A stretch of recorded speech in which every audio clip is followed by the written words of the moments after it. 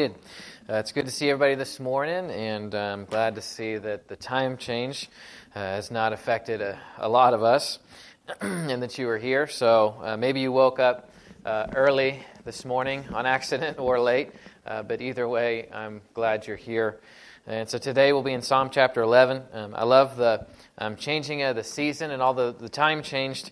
I got up and it was cold, even though it's heading into spring.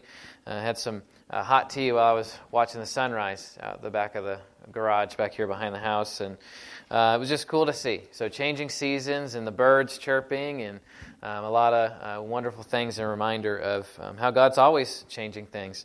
And He's got a special word for us this morning, I think, just in how we view what's taken place recently and the positive changes that have happened in our country and in our town, and just being able to say that we're going to have VBS. That's a huge thing. I know Christy and I were talking about this week, and we were just excited about it. We came just after VBS to the church about a year and a half ago, but I thought, well, this will be the first VBS that we'll get to be a part of, and that'll at that point be about 2 years since we came to the church. So if you can imagine all the things that we had to do differently, God's given us some hope and some encouraging things as of late. So I pray that we'd focus on those especially. And so today we'll be in Psalm chapter 11. Go ahead and turn in your Bibles there if you're not already there. And we'll be talking about this idea of living peace. And this idea that we can have peace in our time. And this is within the series New Life. Now, we've been kind of asking ourselves the question, what will new life look like? What will the new normal look like? And so I don't know exactly the answer to that, but I think David, who wrote this psalm, has some important things for us to think about throughout this entire experience, no matter what's going on. How can we have peace in our time? And as I was thinking about the message, just the text today, we watched a movie again recently, one in the Avengers series. I'm sure you may have seen it. Age of Ultron. Now, it's one that people probably forget of the last 10 years just because all the Infinity War stuff came out and it was like, that's the best movie ever, whatever. And but that movie, when I was watching that, it reminded me of something that people are always looking for how we can have peace right now. We all fulfill that, or we try to, in different ways. And the theme of that movie, if you remember watching it, the Iron Man character says something about peace in our time. He says, we can have peace in our time. And it was all about this artificial intelligence, which, by the way, if you've seen any movie about artificial intelligence, it's always the road to disaster, okay? So just remember that. If that ever comes up again, say, I think people know what's going to happen here. And that's exactly what happened in the Avengers movie. The artificial intelligence they created, which was supposed to provide peace in their time, ended up being a very bad thing, right? And so if you haven't seen it, I won't ruin it for you. You can go and watch it. But that's where I kind of got just the theme, this idea of peace in our time. And so while in David's time, there wasn't artificial intelligence, there wasn't robots, there wasn't a technology, they had advancements or things that people thought could still bring them happiness or peace. And David says he's got the key for us. While other people kind of faltered and wavered, people who were even his friends and advisors said, here's what you need to do. And in Psalm chapter 11, David recounts these words for us. He reminds us what other people told him to do when things were tough. And then he gives us a response that I think is really, really important for us to see. And so if you don't know anything about the book of Psalms, it's a wonderful book. Most of us just think it's a collection of songs, and you'd be partially right there. It certainly is a collection of songs, but it encompasses a whole lot more than that. And so as David primarily writes, about half of this, there's some other authors that are involved, but Ezra, who we read about last year when we were going through Ezra and Nehemiah, was the guy who compiled this. And when David comes to this place in Psalm chapter 11, we don't know exactly what phase of life this is, but it's probably between the period of going kind of back and forth with King Saul. He's leading his mighty men. He's fighting battles for Israel, but yet the King Saul at the time, is still trying to kill him when he gets opportunities. And David, well, he has a response for the people that say, you might want to run away. You might want to flee. Are you sure you want to trust in God? And we'll get to see that today. And so with that brings us right to our first point, peace in the storm. Now, there will only be 2 points today, so maybe it'll be short. Who knows? I shouldn't say that, then it'll go long. But it's about peace in our time in this first fill in the blank, peace in our time. And in the very first verse, David says this. He says, "In the Lord I take refuge. How can you say to my soul, flee like a bird to your mountain?" And so David, in verse 1 here, in response to what people have told him, while there are others who are pursuing him, it's Saul, King Saul, and his relatives. And then on top of that, there's also the people who are in the surrounding nations, like the Philistines. Remember, David killed Goliath. Now, that was many, many years before he actually became king. And so he's got people that don't like him kind of all over the place. And David could have just said, hey, you know what, I'm going to flee like a bird to the mountains. I'm going to get out of here while I still can. But no, David stands his ground with his mighty men, and we'll see the stance that he takes. And it's a bold one for sure, because most of us in that situation would have said, look, I've got like a really good following. I could take my people and I could go somewhere else, and they would probably set me up as a king wherever we go.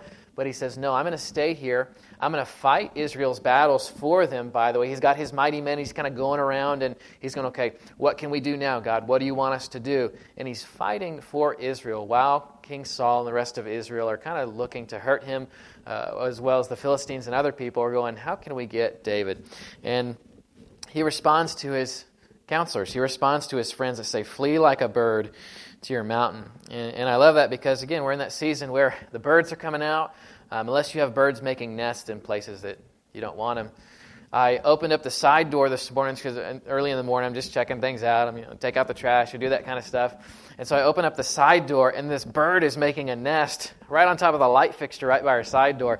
And I didn't know it, so I open up, and this bird's like, ah, and starts flying around. And he was startled. I was too.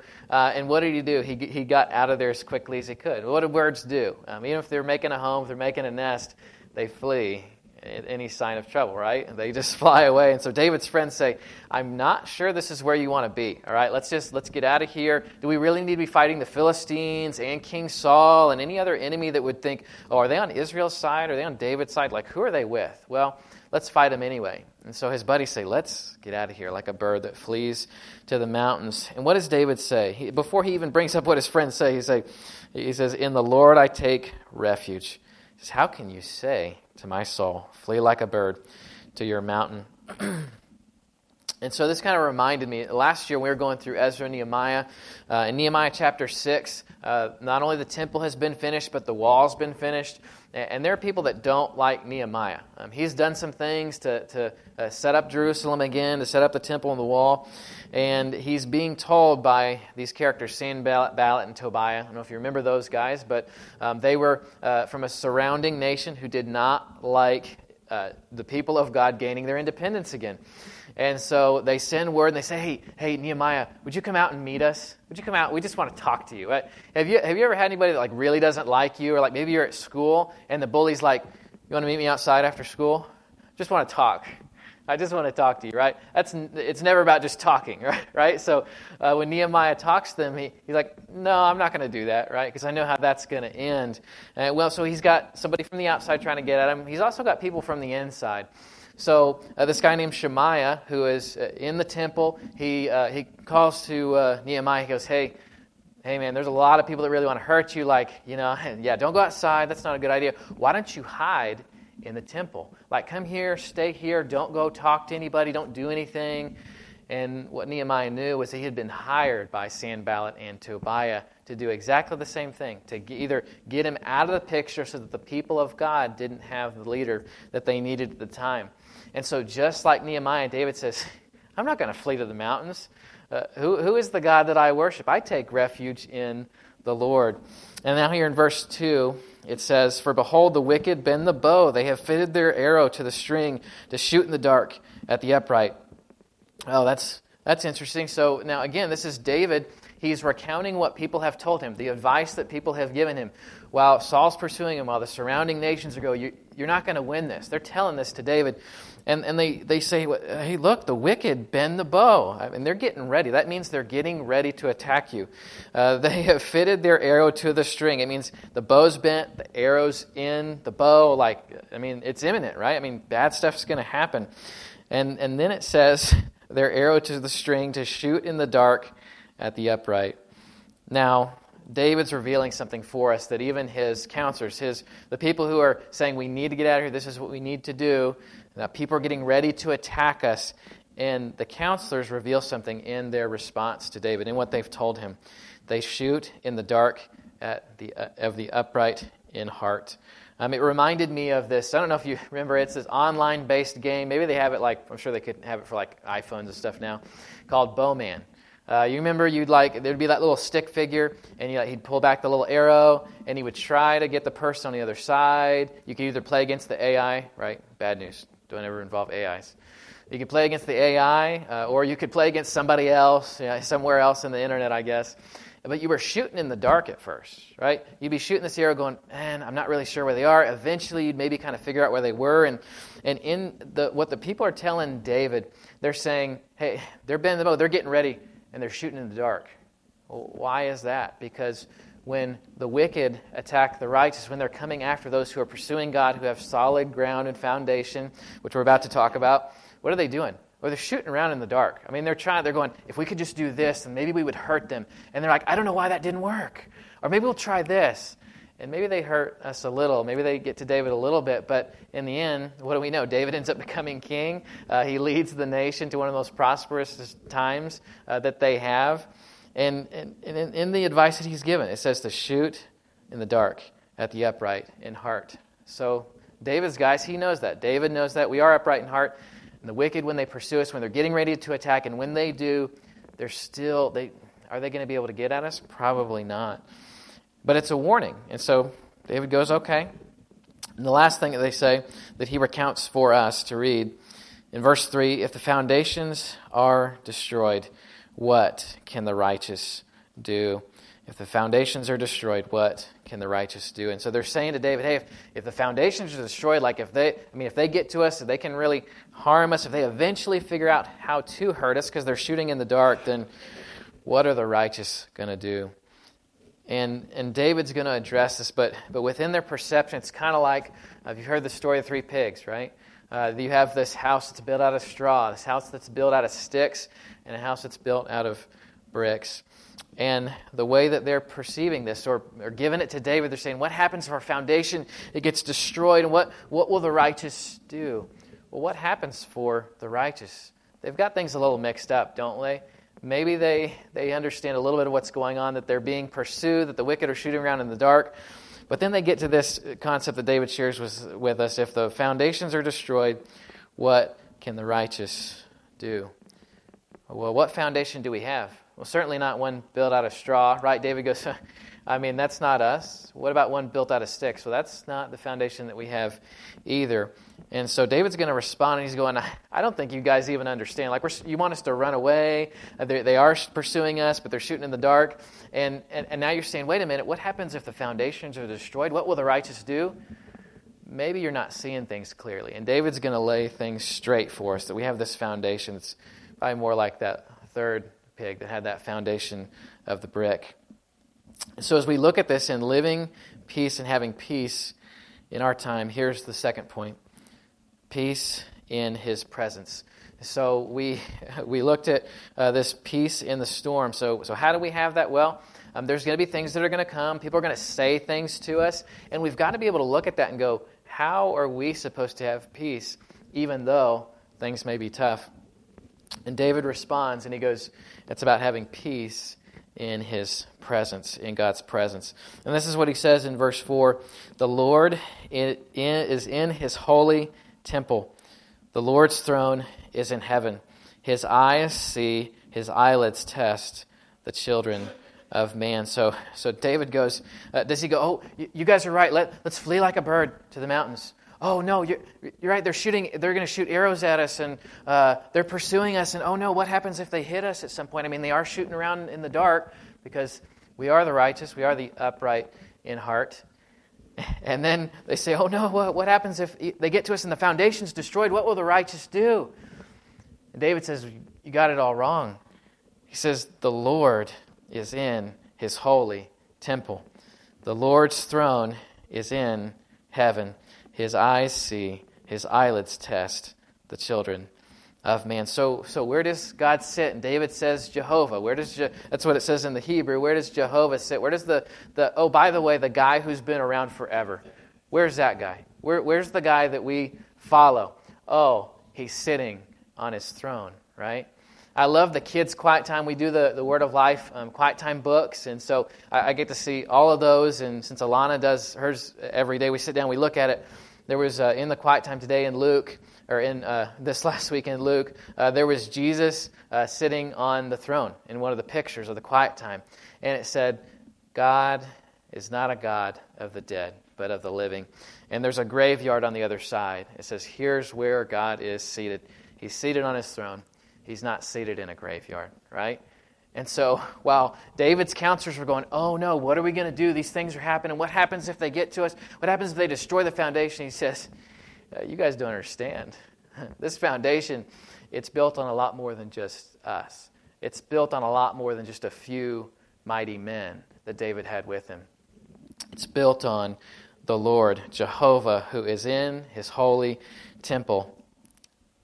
The Lord's throne is in heaven. So what does God do? Well, it says his eyes see, his eyelids test the children of man. And so he's not only on his throne, but he's everywhere, right? He's omnipresent. So Paul put it this way in Acts chapter 17, verses 24 through 28.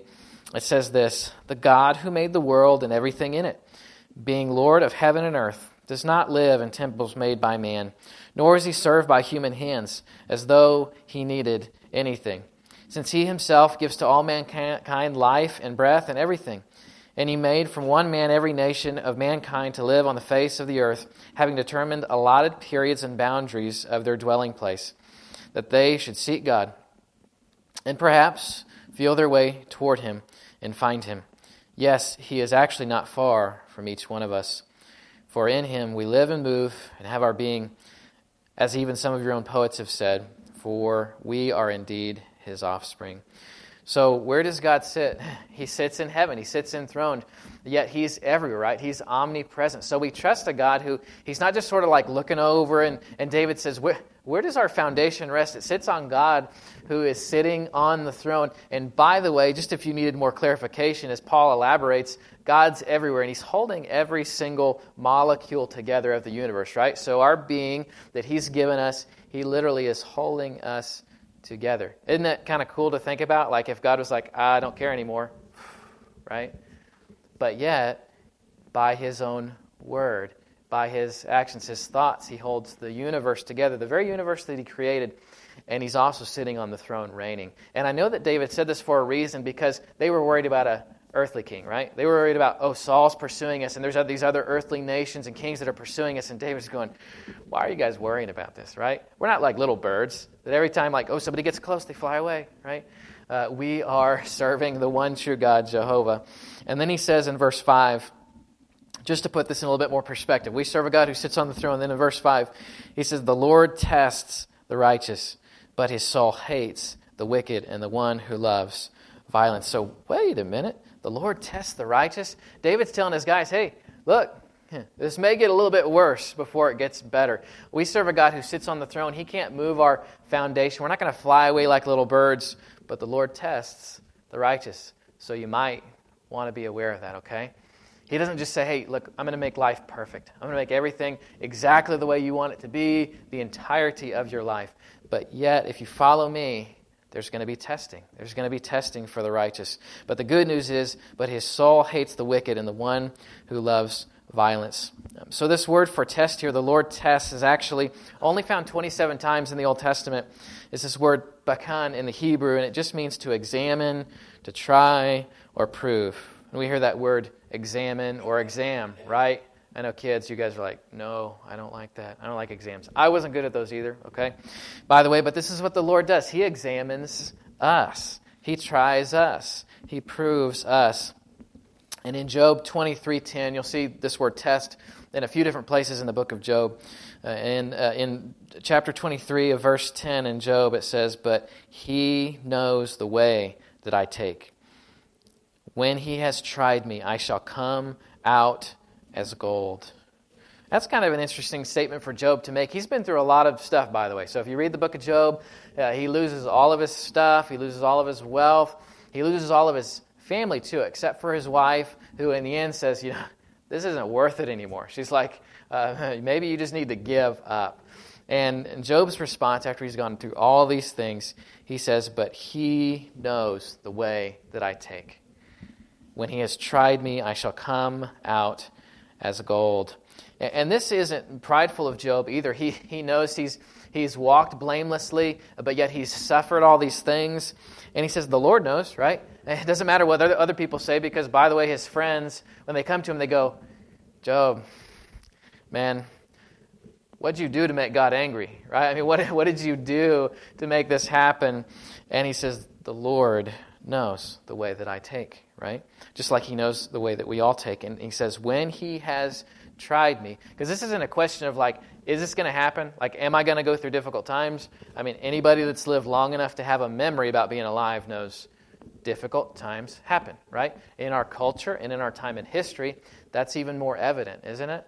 And so he says, when he has tried me, I shall come out as gold. Now, I don't know if you know anything about like the refining process of gold. I'm sure you have like lots of gold laying around. But the way that they make this, we kind of pull the impurities out. They've got to get it to a certain temperature, right? And so we should just understand that as David's laying this out, he's saying, we're not going to be moved. We have this foundation that's greater. It's the Lord. He sits on the throne.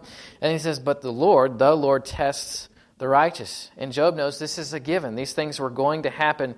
But when I come out, he says, I shall come out as gold. And what you have to do with gold to get it to the temperature in order to pull out all those impurities is just under 2,000 degrees. So if you can imagine how hot that is, right at 1,947 degrees, gold is hot enough for the smith to go in there and pull out all those impurities so that he can make it pure gold. And so in any refining process, I mean, you could apply this to a lot of different things. Coal in regards to diamonds, like without pressure, without heat, there's nothing that is refined. There's nothing that becomes better or greater. And while we're going through it, we don't feel like that, right? We don't feel like we're going to come out as gold. We're like, I feel like trash right now.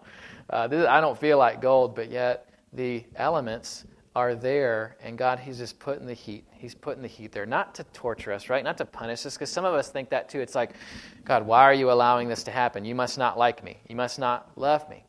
And that's where we go sometimes. But David, he goes, we're not going to run away. We've got this foundation that's greater. And by the way, we're going to be tested. And that's part of the deal. And so just like Job says, I'm going to come out like gold, we actually need to look at these trials or these testings like James said. So the half-brother of Jesus said this in James chapter 1, verses 2 through 4. Count it all joy, my brothers, when you meet trials of various kinds, for you know that the testing of your faith produces steadfastness. And let the steadfastness have its full effect, that you may be perfect and complete, lacking nothing. And so David understands this. We've got this greater foundation. He's reassuring everybody, okay, yeah, I mean, if we didn't have God on our side, if we didn't have the foundation, because you don't understand, the righteous have a foundation that's greater than anything else. We're not going to run away like birds. And so he says the testing is going to come, and then he gives us this perspective. So the righteous are tested, but his soul hates the wicked and the one who loves violence. And then in verse 6, he says, let him rain coals on the wicked, fire and sulfur and scorching wind shall be a portion of their cup. So what happens? Wait a minute, there's this fire, there's this testing for those who are righteous, and it like Job said, brings us out like pure gold. But what happens to the wicked? What happens to those who are not pursuing God? Well, David reminds us, hey, look, at the end of the day, you need to let God worry about wickedness, right? You need to let God worry about people who are not pursuing Him. Let's focus on God. I mean, it's like we sang about today. Let's fix our eyes on Him, right? He's our mighty fortress. He's where we find refuge. But the wicked, that's not where they find refuge. In fact, they try to find it in everything else that life has to offer, right? Whether it's position or power or money or whatever it might be, all those things that people think fulfill them, he says, let him rain coals on the wicked, fire and sulfur and scorching wind shall be a portion of their cup. So there's this comparison here that the fire, that the testing or the refining for the righteous produces pure gold. But what does it produce for the wicked? Well, when the fire comes, when the testing or the fire he talks about here in sulfur and scorching winds, it's not a good portion for their cup, right? It's raining down coals on the wicked, the fire and sulfur. And so I thought about, as I was thinking through this, just examples of Shadrach, Meshach, and Abednego. What happened to them? Nothing, right? They were following God entirely, and then when they were told, if you don't bow down to the king, right? When this music is played, then we're gonna throw you in the fire, and that's exactly what they did. They said, okay, well, it was quite literally a fire of testing for them, and they got thrown in there. But I was reading back through that story, and I was going, what happened to the guys that threw them in the fire? Oh, yeah. They got burned up, didn't they? So as Shadrach and Meshach are being thrown into the fire, there are these guys who are running to throw him in, and they get just close enough just to barely get them in there, and they get completely burned up. So there's this idea here as David's thinking about this, as he's going, this is the God who we serve. We stand on a solid foundation. And by the way, those who don't, well, in a similar way, that fire that comes, there's a testing that's going to come that the wicked cannot withstand, right? They don't stand on that foundation. So the people who are giving David advice, they got it right, kind of, in this idea of when the foundation's destroyed, only when you're not righteous, when you're not following God, well, it's going to end badly. And so that same type of fire, like for Shadrach, Meshach, and Abednego, when they get thrown into the fire, and Jesus is standing there right next to them, and the king and everybody else are watching. They're going, well, our guys got burned up, but there's now 4 guys in there. And in that testing fire that they went through, literally, they came out of it alive and refined as gold. But yet the wicked who threw them in there, well, they didn't make it, did they? And so now David closes this out with verse 7, this idea of perseverance. And it's intrinsic within this idea of walking through this difficulty. And David kind of trying to reshape for all these mighty men who are following him, which if you got to meet any of these guys, like they would be like the greatest, like mightiest warriors you would have ever met, right? They'd be greater than the Avengers. We talked about that at the beginning. They would be these mighty warriors that if you'd like be scared to even go talk to them. And these mighty warriors are looking at David going, like, let's flee to the mountains. Like, let's get out of here. Like, what happens if the foundation gets destroyed? And David says, you guys need a little bit of a change of perspective. This is the God who we worship. And he closes out with this verse, for the Lord is righteous. He loves righteous deeds. The upright shall behold his face. And so this is a really an awesome promise. And David would have been one of the greatest motivational speakers of his time if there were such a thing then. And here's what he says. There's this promise. For the Lord is righteous. He's not saying like, maybe he is. Like I hope we're on the winning team. That's not what he says. He says the Lord, Jehovah, is righteous. He loves righteous deeds. So what do people who follow God do? Well, they do righteous deeds. Now, we know this is not what merits us salvation, right? This isn't we don't do good things so that we'll get into heaven, right? We do good things because we love God. We do the righteous deeds. And so the Lord is righteous. He loves righteous deeds. Those who love Him, the things that they do. And then it says about us. And David's talking to his men. He says about the upright. He says the upright shall behold His face. Now, can you imagine? I mean, after going through everything that David did, and certainly he made a lot of mistakes too, right? He in his last battle, kind of going out against the Philistines, Goliath's relatives almost kill him. You don't see that, but we just read that in the quiet time recently. That at the end of the book of 1st and 2nd Samuel, when you look at that, his life, he goes back into battle as an old man, and his men have to go, "Hey, David, maybe you need to take a break, all right? You're getting kind of up there in years. We know you're still a mighty warrior, but you got a little bit tired, and we almost lost you." And so David wasn't without error, but yet he's able to say this to his men in the face of great opposition. I mean, everywhere they went, like nobody would have been their friends, right? And so they were fighting everyone. They were fighting for Israel. And they say, let's just run away, David. Let's just go and do our own thing. And he says, here is the foundation that we have. And it rests on God, who sits in heaven on His throne. For the Lord is righteous. He loves righteous deeds. The upright shall behold His face. So you can imagine following Jesus. I mean, in our lives now, right? Bring it to our world. Going through this difficult season, the rest of our life, none of us are guaranteed like wealth or power or position, and certainly without infirmity or without health issue, right? We've experienced that. Our family of faith has prayed through a lot of health difficulties, of cancer, and we've come through that, but there's no guarantees again. And so at the end of all this, right? So whatever we go through, the testing which produces what Job said, this refinement that's producing pure gold, David says, the upright shall behold his face. So there's this promise. It's like whatever else happens, guys, he's saying, guys, it's going to be okay. Like we serve the God of the universe. And finally, the upright shall behold his face.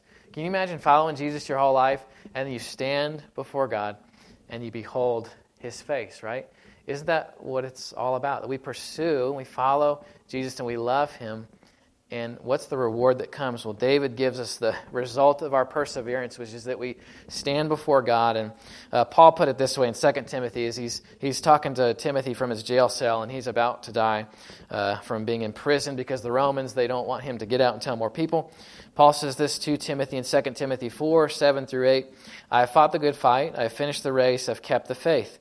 Henceforth there is laid up for me the crown of righteousness, which the Lord, the righteous judge, will award to me on that day, and not only to me, but also to all those who have loved his appearing.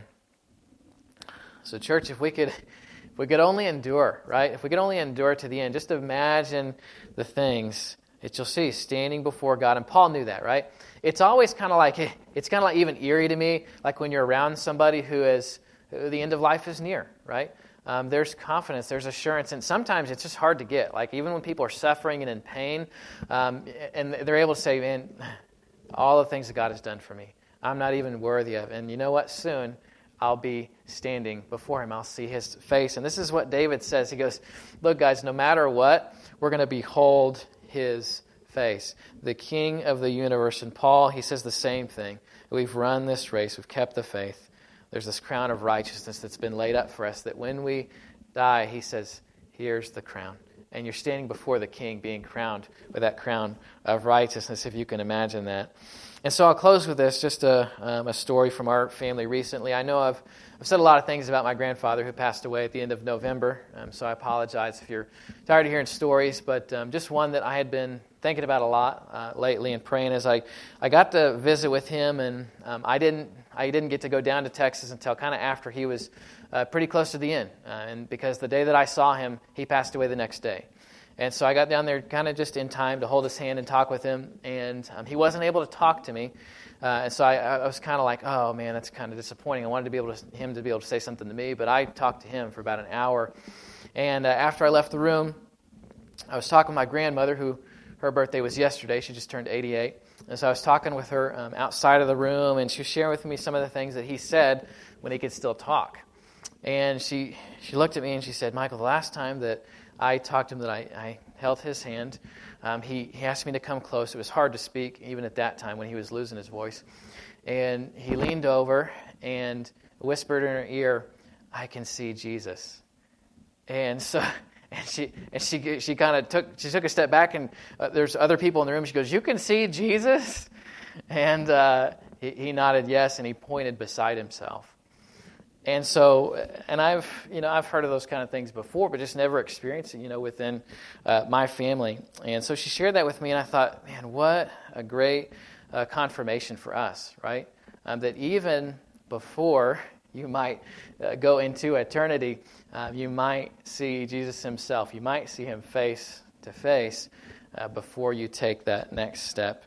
And I was reminded by that and just given hope and confirmation, right? We're always looking for those things. Like, God, if you would just show me this, right? We always ask for evidences, right? In our own minds and our lives. And he gives them to us constantly, by the way, when we ask those questions. And I was struggling when I visited with him, and she shared that with me, and I thought, what a great confirmation of what we believe. That, like David said, the upright shall behold his face. At the end of life, even before we stand before God in heaven, sometimes he gives us those glimpses, those pictures, and those evidences of who he is, and that we can see Jesus. And so that was just a wonderful thing for me to think about. And I know as we think about this idea of peace, being able to have peace in our time, we ask, how can we really have that? Is really following Jesus, does He really give that to us? He does. And maybe if you're here today and you've never made that decision, maybe if you're like, I've never had peace. Maybe if you're listening online, I really don't even know what that's about. It's as easy as this. A, I like this because it's the ABCs. A, you admit that you're a sinner, right? Everybody is. Everybody falls short. David knew that. He rested on who God was. B, you believe that Jesus is God's Son, that He died on the cross for our sins after living that sinless life for us. And C, you confess that He's the Lord of your life. And we've seen some great evidences of that recently. Baptisms that have taken place with young people saying, God is who He said He is in my life. He's the Lord of my life, giving us that public profession of faith so that we might be encouraged and live that. And so if that's you, I'll be here afterwards. I'd love to talk to you or reach out if you're listening online afterwards. Let me pray for us and we'll close. Father, we thank You for this day. God, just for the simple things, the sunrise in the morning on a clear morning before a cloudy day, mind you. And God, we're so appreciative of that.